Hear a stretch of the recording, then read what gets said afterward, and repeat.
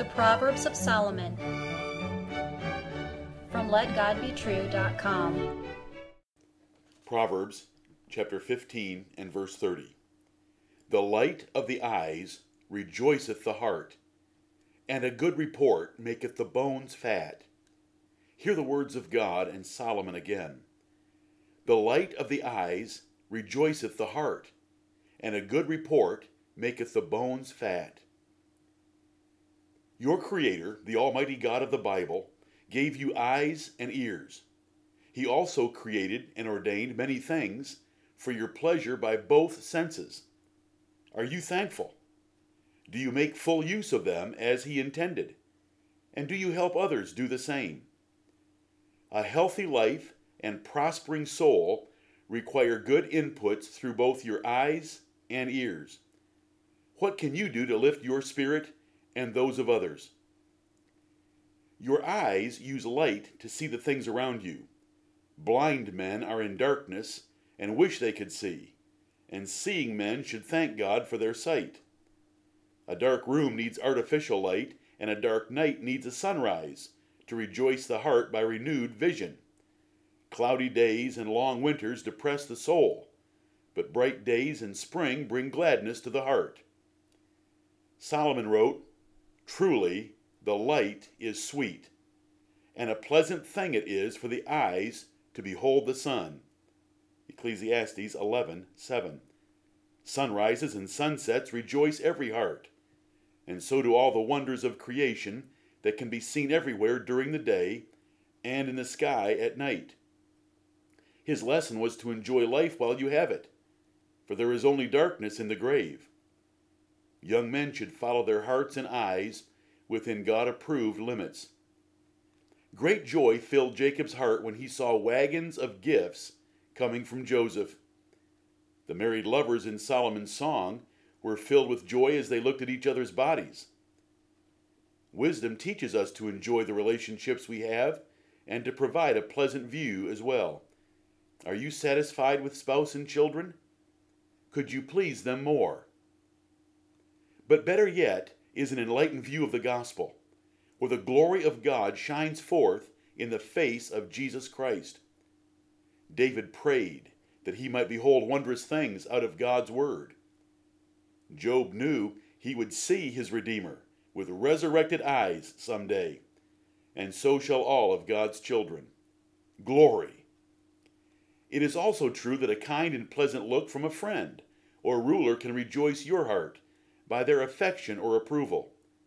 Such looks between lovers can turn the stomach in a good way.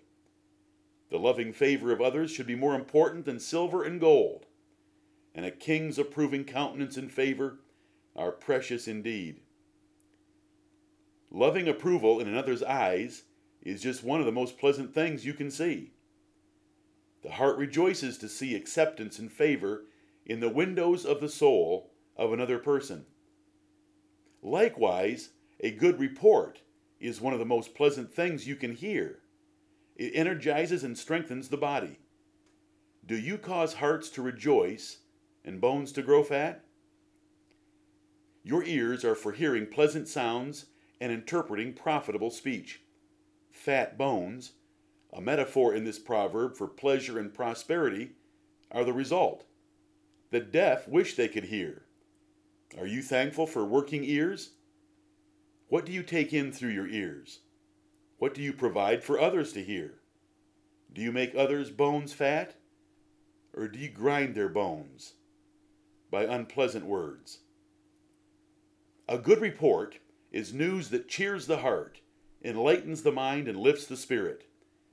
Good news from a far country is like cold water to a thirsty soul. Jacob's heart first fainted when hearing that Joseph was alive down in Egypt, but when the report was confirmed, his spirit revived. A good word can make a heavy heart glad. Proverbs 12:25. Do your lips feed others? Do others rejoice at the kind and profitable things you say to them? Is your tongue the source of health by wise words you speak to others? Are you a tree of life? Do you praise good conduct? A kind thought, not expressed, is worthless. Whose bones could you fatten today by a good report? The best use of your mouth is to praise God, teach wisdom, and spread truth. Do you have the certain words of truth in your mouth to answer others? Are you one among 1,000 that can show a convicted man his ransom? Job 33, verses 19 to 26. Do you boast in the Lord in such a way to give gladness to the humble? Psalm 34:2. The most blessed ears are those that hear the gospel and keep it. Jesus honored them even above his mother Mary. They hear the joyful sound and walk in the light of God's countenance. They are no less privileged than the shepherds who saw and heard the angels announce the birth of Jesus Christ the Lord. Some say music is the language of the soul. What kind of music do you listen to? Does it lift your heart to noble and virtuous thoughts and conduct? Or does it fill your heart with lustful thoughts while moving your body in sexual rhythms? For true Christians, since their body is the temple of the Holy Ghost, the music entering their temple gates, or their ears, should glorify God. What lessons are here in this proverb? God created both your eyes and ears, and you should be thankful for the pleasure and profit they provide. He also created and ordained things to see and hear, some natural and some spiritual, but all good. Do you emphasize these godly inputs? How do you influence others? Do you help them see and hear good things? Solomon wrote elsewhere, "The hearing ear and the seeing eye, the Lord hath made even both of them." This applies naturally and spiritually. If you can see the beauty of creation, and you can hear its varied noises and sounds, you are blessed. But if you can see and hear the mysteries of the kingdom of heaven with understanding, you are even more blessed. Amen.